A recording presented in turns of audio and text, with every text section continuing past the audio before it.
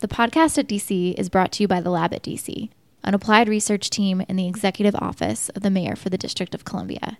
We're working every day to apply scientific insights and methods to improve district policies and programs. Learn more at thelab.dc.gov. David Yoakum here.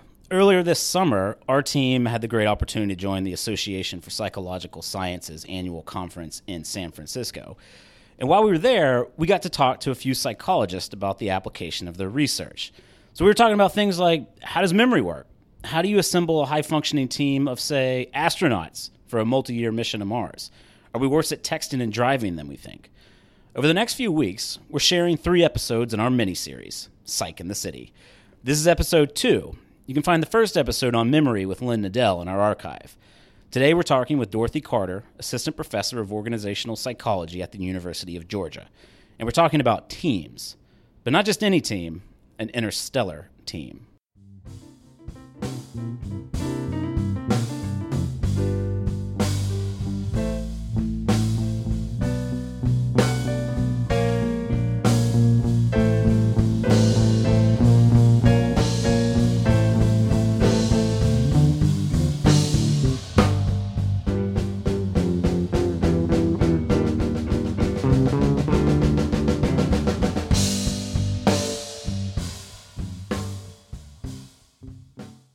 Dorothy Carter, welcome to the podcast at DC. Thank you so much. Glad to be here.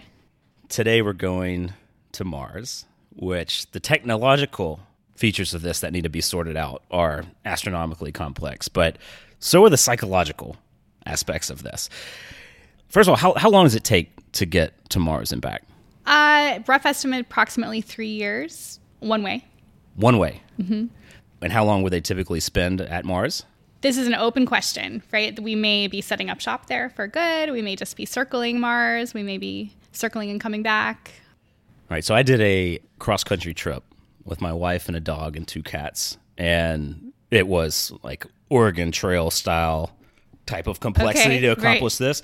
Tell me a little bit about what it takes to go to Mars and back. It's like so imagine that you and 3 or 4 or maybe 5 other people are going to be in a small capsule, maybe think about a prison cell kind of situation, very small space, and these people are not your family members necessarily. They might be from very different cultures. They might be from very different disciplines from you, and you 4 or 5 people will be experiencing unprecedented levels of danger, uncertainty.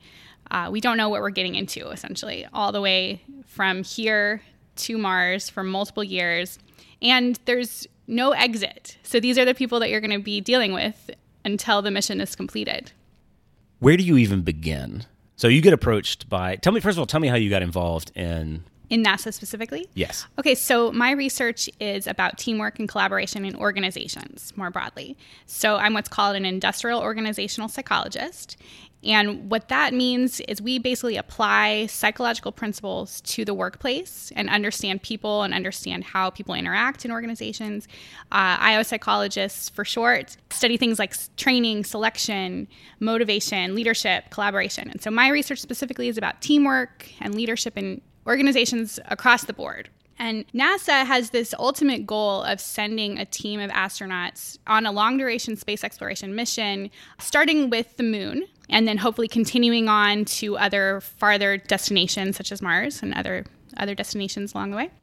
When they have these grand challenge missions, they go to scientists across multiple disciplines, and they think about what could potentially go wrong. And one of the things that they identified is what they call the team risk.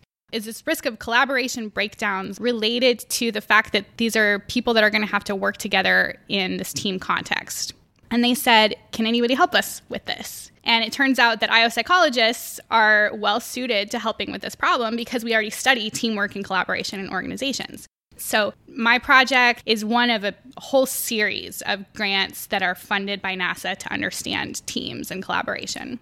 And we'll get into your specific grant in a bit later here. A lot of questions about the way the team cohesion can start to be frayed or fall apart, which I imagine in an extreme situation like this, there's got to be 100 different things that could potentially cause problems. But to tee that up, maybe we should talk a little bit about how teams come together in the first place, how team cohesion is developed? What makes it something that happens? Can you say a little bit about how teams get formed in a cohesive way? So that's a great question. Teams research goes back to the 50s, 60s in terms of when we really started to take this seriously as IO psychologists or as organizational behavioral researchers.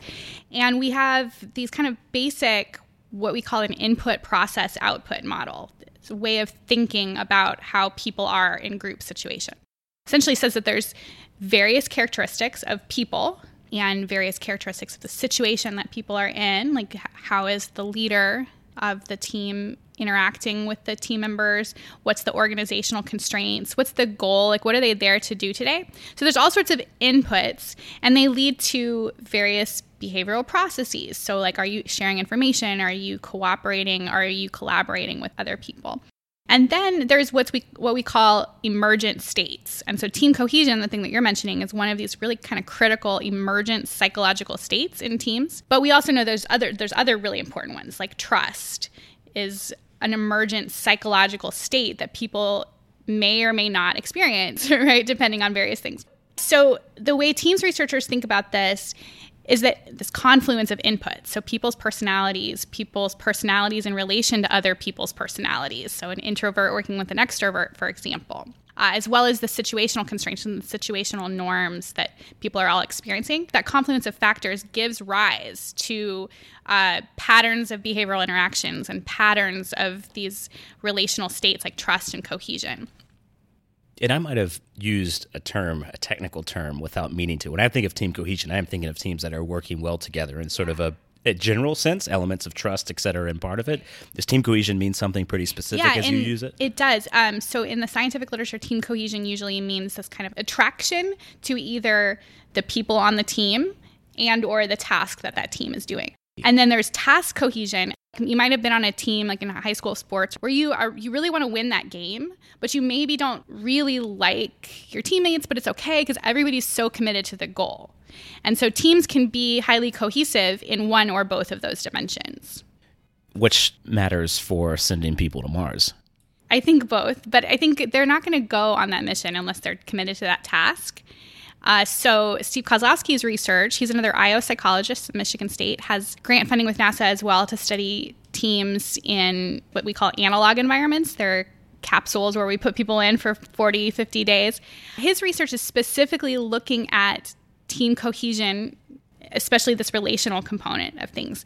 And his studies are showing that, first of all, there's very likely to be a massive breakdown in team cohesion over time. So there's quite a bit of evidence to suggest that, you start high, everybody is happy and everybody likes each other. And then as the mission progresses and you realize that you're in this capsule in this isolated, scary environment, emotions change things and you start breaking down, you start liking people less.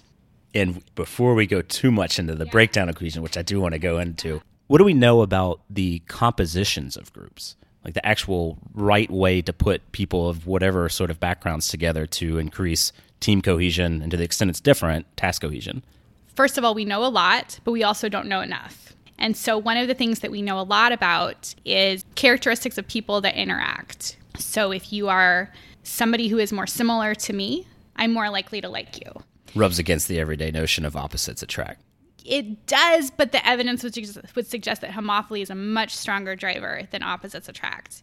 Think about how many friends you have that are of the opposite gender, how many people you know and really closely affiliate that are of a different race than you. So if you really think about it, one of the strongest predictors of relationships in terms of liking and affiliation is birds of a feather flock together, essentially, right?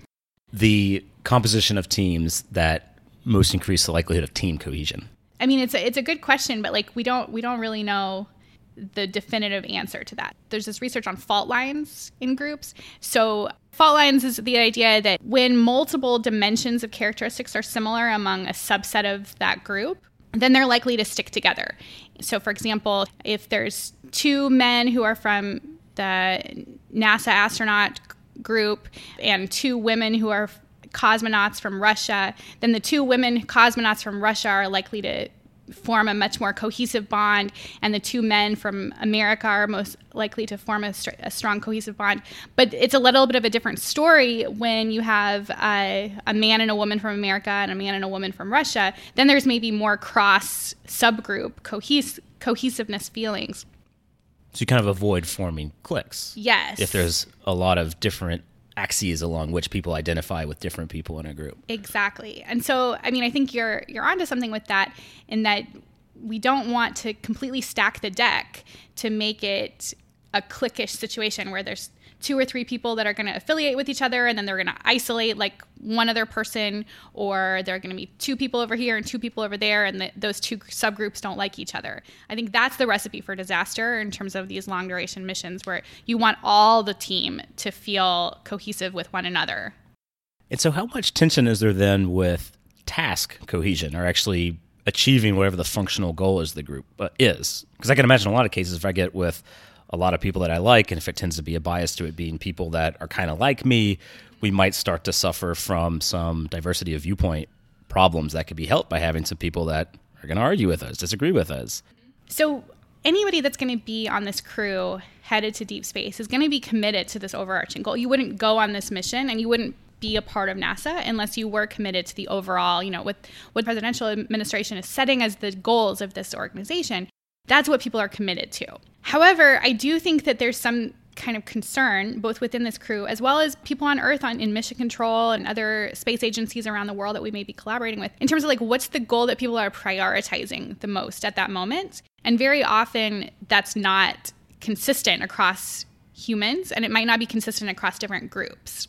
So, for example, my research shows that in these big systems, like you can think about NASA and these spaceflight missions is actually a big system comprised of multiple groups or teams that all have to work together effectively. And so when these big systems of multiple teams are having to all collaborate, they might have the same shared overarching goal of, we want to get this team to Mars. But on a daily basis, they may not be prioritizing the same things. And that can cause some serious issues in terms of collaborating across different teams. If you're working on a team and you are prioritizing one thing and you're having to work with another team that is prioritizing a different thing, you may not check your assumptions. You may not share enough information and develop enough shared understanding to go in the same direction. And you may end up working at cross purposes and may not understand why there's conflict even. This starts to get into the other direction I wanted to tilt of, let's assume we have the teams that we do. The individuals have been selected, they've been assembled. What are the options to try to increase both team cohesion and team functioning in general? And task cohesion. Because, Right. as you're describing the different units at NASA, the parallels come to mind. One setting we operate in, people working in government, in some kind of superordinate level, the same mission to do well by the community, but different pockets, political parties. I'm sure organizations in private markets have a similar dynamic. What can we do to elevate?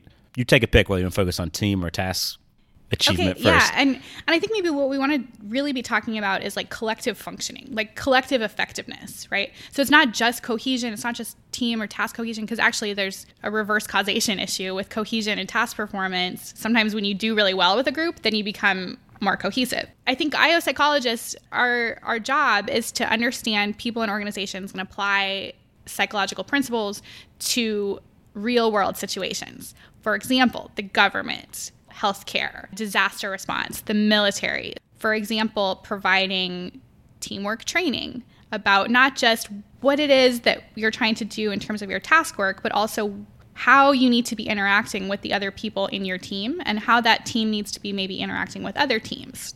So at some point you select the team that's going to go to Mars, and you try to do everything you can to assemble the right composition of people. But I assume it's not perfect, and there's still the problems that could surface. And so what are the kind of things you do, whether it's training or structural things, to increase the odds that collective functioning continues on the positive trajectory?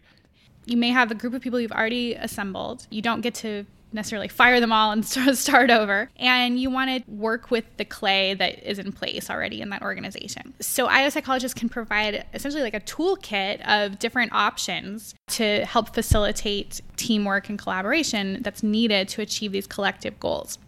So in terms of training, you want people to be aware of not just what the goal is, but also how people need to interact. What are we about to do together? And a lot of times teams maybe skip over some of these things. They go right to the doing part, which would be like the action processes. So that's one thing, is to understand not just what the task is, but also what behaviors and what communication patterns and what coordination patterns they need to be engaging in order to achieve that task.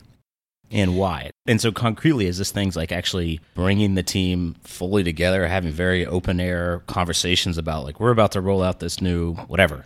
Yeah, very often communication is the foundation of a lot of team success. Why doesn't this happen more naturally? That's the $1,000,000 question, right? A lot of what we do naturally is not necessarily what's most effective for us. So we have some kind of built-in biases and built-in natural tendencies that are not always the most effective thing given the goals that we are now trying to achieve. You can see this especially to go back to this idea that a lot of times teams are working with other teams. One of the things that we naturally do is we affiliate with our in-groups, and we affiliate with people who are like us or who share the same norms, and we distrust and tend to not accept the influence and ideas of the people who are different from us, who are in different groups. And this is like fun and games when we think about football, for example, and my team doesn't like your team, and I don't want to see the out-group team on game day, for example. But when the goal is to send a team to deep space, then we have to overcome these kind of natural tendencies to affiliate with our own in-groups and actually start affiliating and communicating and sharing information with people who are different from ourselves. What kind of things does NASA do? After people engage in an action together, then they can get back together and reflect and understand what went right, what went wrong. NASA has leveraged IO psychology principles to provide structured debriefing. So that's kind of the best way of doing this is to make sure that you are addressing specific questions that are linked theoretically to what's important in teams. So things that we've talked about before, like trust or team cohesion, a shared mental model, shared understanding of the task, and also communication patterns that are necessary. So a structured debriefing approach walks you through, here's what went right and what went wrong in the previous phase of task performance, and here's what we can learn from it, and here's how we can do better in terms of trust and cohesion and information sharing and communication and leadership influence.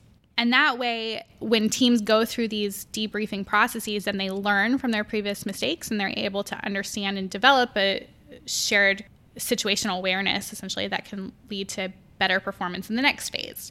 One of the things that NASA is planning on doing is they're building dashboards that are supposed to help the astronaut office, like the people who are in charge of the astronaut crew, better monitor these teams. And so there's been really kind of interesting innovations in terms of leveraging technology to monitor the crew that's operating, for example, on the ISS or in these analog environments, or hopefully the one on the way to the moon and to Mars, that will monitor their physiological indicators of things like team cohesion and team trust, and also monitor who they're talking to and monitor who's being isolated.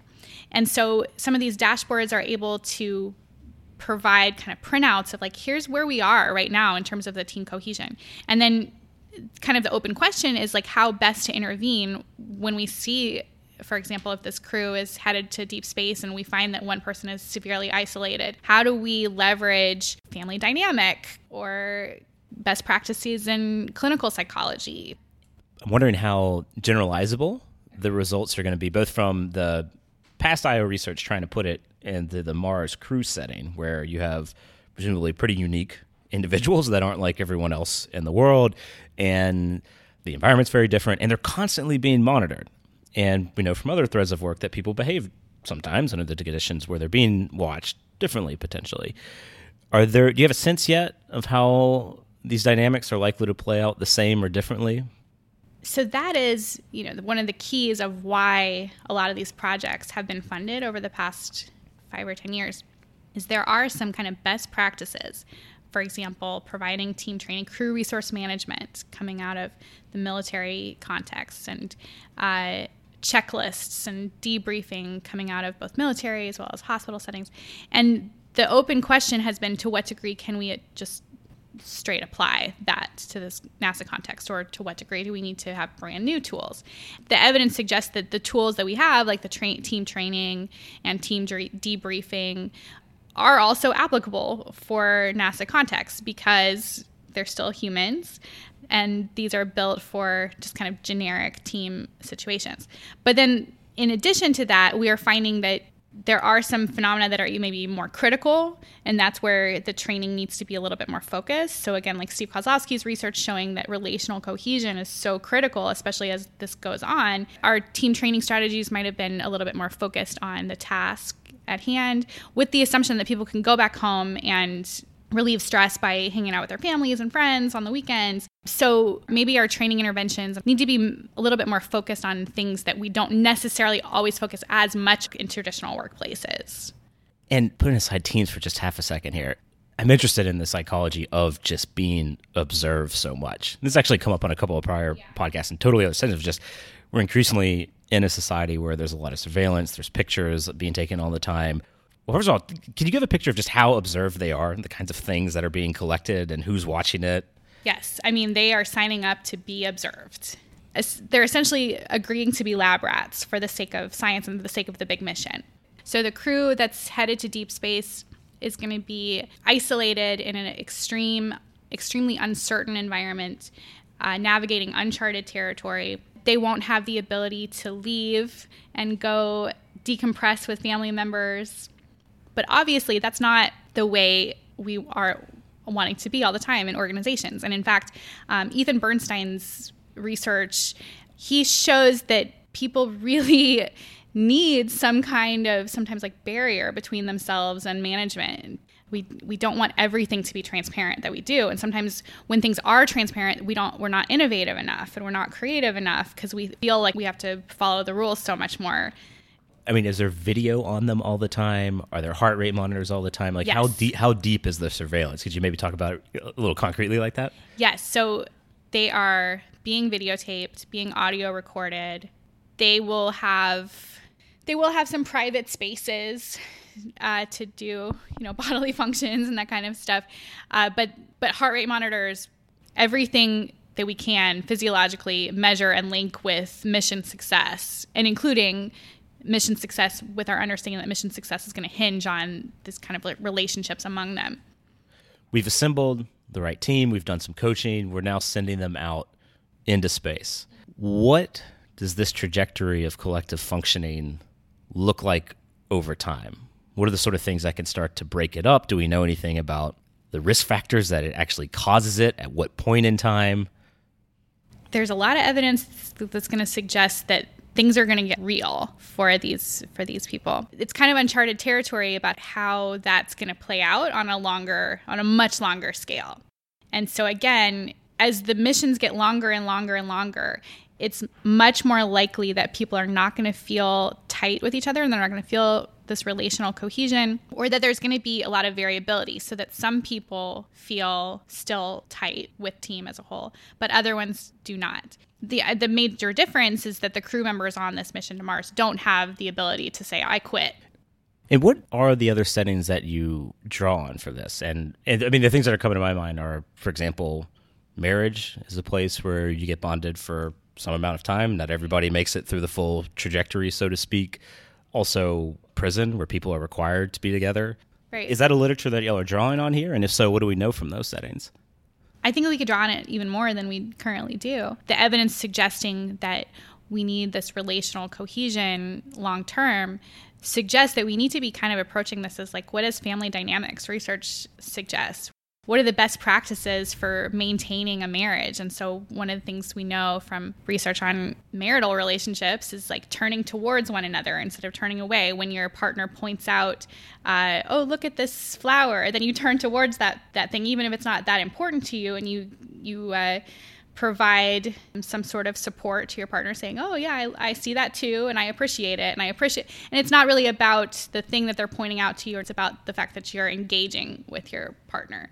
There's a lot of findings out there from marriage research that I think could be useful to helping maintain the family dynamics of the crew on this longer mission. When you're in a group sort of setting, one way you can kind of alleviate the pressure that might build up is you have coping mechanisms like, you leave the office, you go work out, you gripe with your spouse, you can do these things that kind of rejuvenate you, that you come back to the office the next day refreshed to deal with some of the stresses again. If you're in a spaceship, if you're in a jail, or if you're in some other sort of situation where you don't have that same opportunity to leave the space, both maybe physically, but certainly mentally in some sense, you don't have that option. Yeah, absolutely. And I know that researchers are looking into how do we bring in research from clinical psychology, marriage counseling, that sort of thing, to help that specific crew. We're also thinking about similar issues in the project that I'm working on to do with the fact that there's between group differences in their ability to leverage these coping mechanisms. As you mentioned, the crew, those people can't leave and go to the gym. However, they're working with teams on Earth whose members can go to the gym. And this is one of these kind of points of disconnect where the environment that the crew is operating in is so very different than the environment of the teams that they are working on the same exact overarching goal with. All of those people get to go home. And so the big challenge is, how do we make sure that the communication is maybe empathetic and understanding from both directions? Sometimes astronauts may think the people on Earth just don't get us, and vice versa. A statement that has potentially been heard within a marriage before. Exactly. So this is getting into your particular portion of the research project. What's the objective? So the objective there is to help facilitate the collaboration that's going to be necessary across multiple teams that are working on this bigger mission.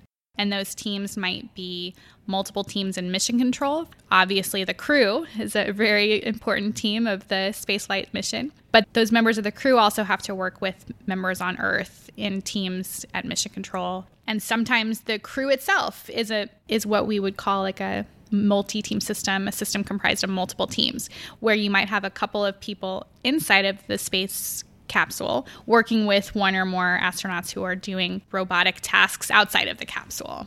And so what are the things that you're actually hoping to learn? What is likely to happen in these bigger systems in terms of who's going to like whom, who's going to trust whom, who's going to share information with whom?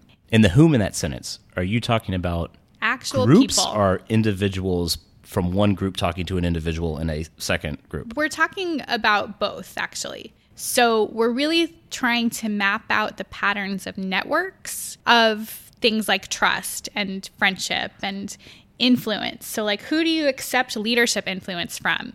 Sometimes you accept leadership influence from a formal leader. Other times you accept leadership influence from an informal leader who maybe the organization doesn't want you to accept influence from. Think about this space mission as being made up of a lot of different teams of people from different backgrounds and different areas of expertise in different geographic locations who have major communication challenges. Like this team going to deep space is going to sometimes have a huge communication delay in terms of getting a message across back to Earth and vice versa. So think about this mission to Mars as being comprised of all of these different teams with all of these different people. And in order for them to achieve their overarching goal, we need the right patterns of trust and communication and information sharing and influence to arise and be maintained across all of these different people. But then based on what we know about people, what's likely to happen? Are people going to tend to affiliate with their own teams and avoid affiliating with other teams? And is your framework coming at this different in fundamental ways from the kind of inquiry you would be doing within a team, asking these cohesion questions? What are the differences in how you even approach this? So what we're doing is we're thinking about the reason why these networks of trust and leadership and cognition come about is from multiple levels of analysis. What I mean by that is that there's people nested in dyadic relationships, and those dyadic relationships are nested in cliques or teams, and teams are nested in this bigger system. So there's kind of levels within levels. And there's predictors of these relationships that exist at all of those different levels simultaneously. So people's individual differences, like their personality traits and their backgrounds and their values, play a role in who you trust and who you don't trust and that sort of thing. But also what team you're on plays a role. Like, are you coming from a team where we really value things like shared leadership or something? Or are you coming from a team that really values more of a hierarchical structure of reporting and leadership?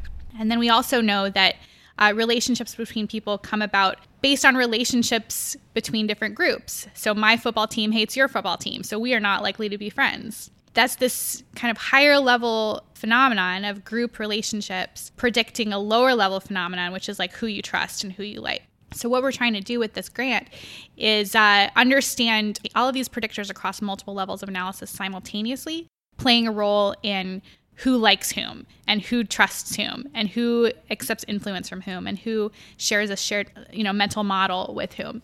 One thing that seems implied here, but maybe to tease it out explicitly, is that, we're not jumping to talking about trying to make everyone feel at NASA as if there is one solidary team and only, true. Right. Which I assume reflects some of the benefits that team identities and subgroup team identities can give. Can you say a little bit about this kind of balancing act between the benefits of having smaller team identities that you sort of curate while also meeting the needs of a larger organization? Right. There's this idea of when you have multiple groups or teams working together, to some degree, you want them to be committed and understand what the bigger superordinate goal of the system is. But you also don't want them to lose sight of who they are and what their group is and what value their group can bring to the table, because that's kind of a motivating component of being in a group. And if you feel like it's just like one huge undifferentiated whole, you maybe don't have as much collective efficacy to work on anything because you don't really feel like you're part of something. On the other hand, you don't want too strong of team identity because then you may be unwilling to work with another group. So social psychologists argue that very often when you have groups working with other groups that you need what's called like a relational group identity. And so what that means is that you understand what your group is bringing to the table. You also understand what other groups are bringing to the table, and you understand how those groups are both valuable to the bigger picture. So this is something that leaders of multiple groups can help facilitate through things like through communication of communicating what is the bigger goal, but also communicating what each group separately and uniquely brings to the table and how these two different groups are both necessary to achieving the bigger picture goal. The parallels just keep coming into my mind around the political environment, government, where people sure. get identities that they sort of develop around particular issues, particular political parties, and the debates that emerge between these groups is not always very productive, let's say. Absolutely. Are there, from the work that you've been doing and the literature you've been seeing, are there parallels that you see here? And, more to the point, advice you would give to people that are in political discourse? Well, I'll tell you about a study that we're about to send out for publication. What we did in this study is we realized that a lot of these big picture grand challenges require teams from different backgrounds to share information, but not just share information, but also like accept the influence of one another. And what I mean by that is like, I understand that your team is valuable, and I am willing to see that there's some things that you can offer to this bigger picture that I need to find valuable. So this is the basis of like social interdependence theory, is that when you put groups of people together, they need to be not only committed to the task, but committed to being influenced by one another, like accepting leadership from one another. So we did this experiment where we had teams of students in 3 different classes. So one of them was from a business innovation management class, another one was from an environmental science class, and another one was from a social psychology class. And each of these classes had about 100 people, and we randomly assigned these students into teams. And then we connected the teams together to form, we had about 50 multi-team systems. And we said, okay, now students, for your entire semester, work on this really complicated environmental science problem that requires expertise from all of these different teams. And then by the end of the semester, provide us a plan for what we're going to do to solve this environmental science problem. And we find that the systems that were more effective tended to be the ones that granted each other influence across these disciplinary boundaries, across these teams. But that situation was highly unlikely. People have this kind of component team preference. We want to be insular. We want to only trust and only accept influence from people who are like us. So on average, people are seriously unlikely to accept influence from members of other teams. But the systems that did so were the ones that created the most innovative, creative, and most useful outcomes.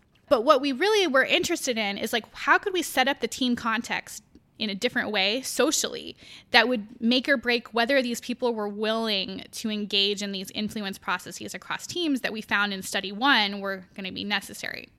And we find that if we create a team situation where the leader of that team, for example, is focusing everybody's attention on that bigger picture, those team members are the most likely to be influential in relation to other teams because they talk about the bigger picture, which is like a little bit more of an inspiring transformational goal. So they mention the bigger picture goal more often. And so other people from other teams are just more willing to see that person as somebody who is leader-like. Additionally, they are more willing to grant leadership influence to other people, meaning that they're just willing to think about and incorporate the ideas of other teams. So to get back to your question, what can you do to make sure that we maybe do what we're not naturally predisposed to do, which is to claim or grant influence across team boundaries? You as a manager can focus your team on the bigger picture and explain and use communication to explain what this bigger picture goal is and how your team fits into it and how other teams fit into it. In selecting the individuals for the team, because of the extreme conditions, I'd imagine you could sort of avoid some of the problems if the individuals are, single, don't have a family, don't have a lot of social connections, because they wouldn't be things that they're being sort of pulled towards. And on the other side of the spectrum there, that sort of person might also be the sort of person least likely to function very well in a small, cramped group. Yes. And I think that's a very good point. I think all options are on the table from a scientific perspective. These things about like looking for somebody that's single and isolated and maybe potentially detached, that's not necessarily what we would normally do in terms of selecting employees for most traditional organizations. But it is something that's in play scientifically in the models that are being built of how people are going to be interacting. And so I think that is an open research question about how to best balance that. There's all sorts of kind of pros and cons for each one of these characteristics. The complexity of this problem, particularly as we've been talking about it more, seems just overwhelming. There's so many different things that can go wrong. What do you say to the naysayers that maybe worry that this isn't possible and that we shouldn't even be trying to do this in the first place? I absolutely think it's doable. And I think that it's worthwhile to try no matter what. This is like who we are as humans. Like this is our human nature, is to go and explore and try to tackle these big, subordinate, grand challenges together. Like that is exactly what motivates me as a researcher. Well, Dorothy Carter, it's been a pleasure having you on the podcast at DC. I feel like this is my one chance to end it by saying Godspeed with your work. Thank you so much.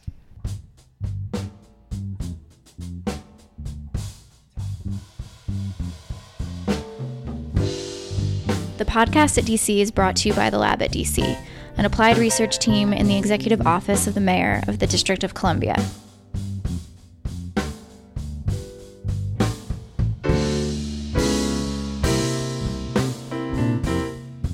The show is hosted by David Yoakum and produced by Carissa Minnick. Check out our archive of conversations on iTunes and SoundCloud or wherever you subscribe to podcasts.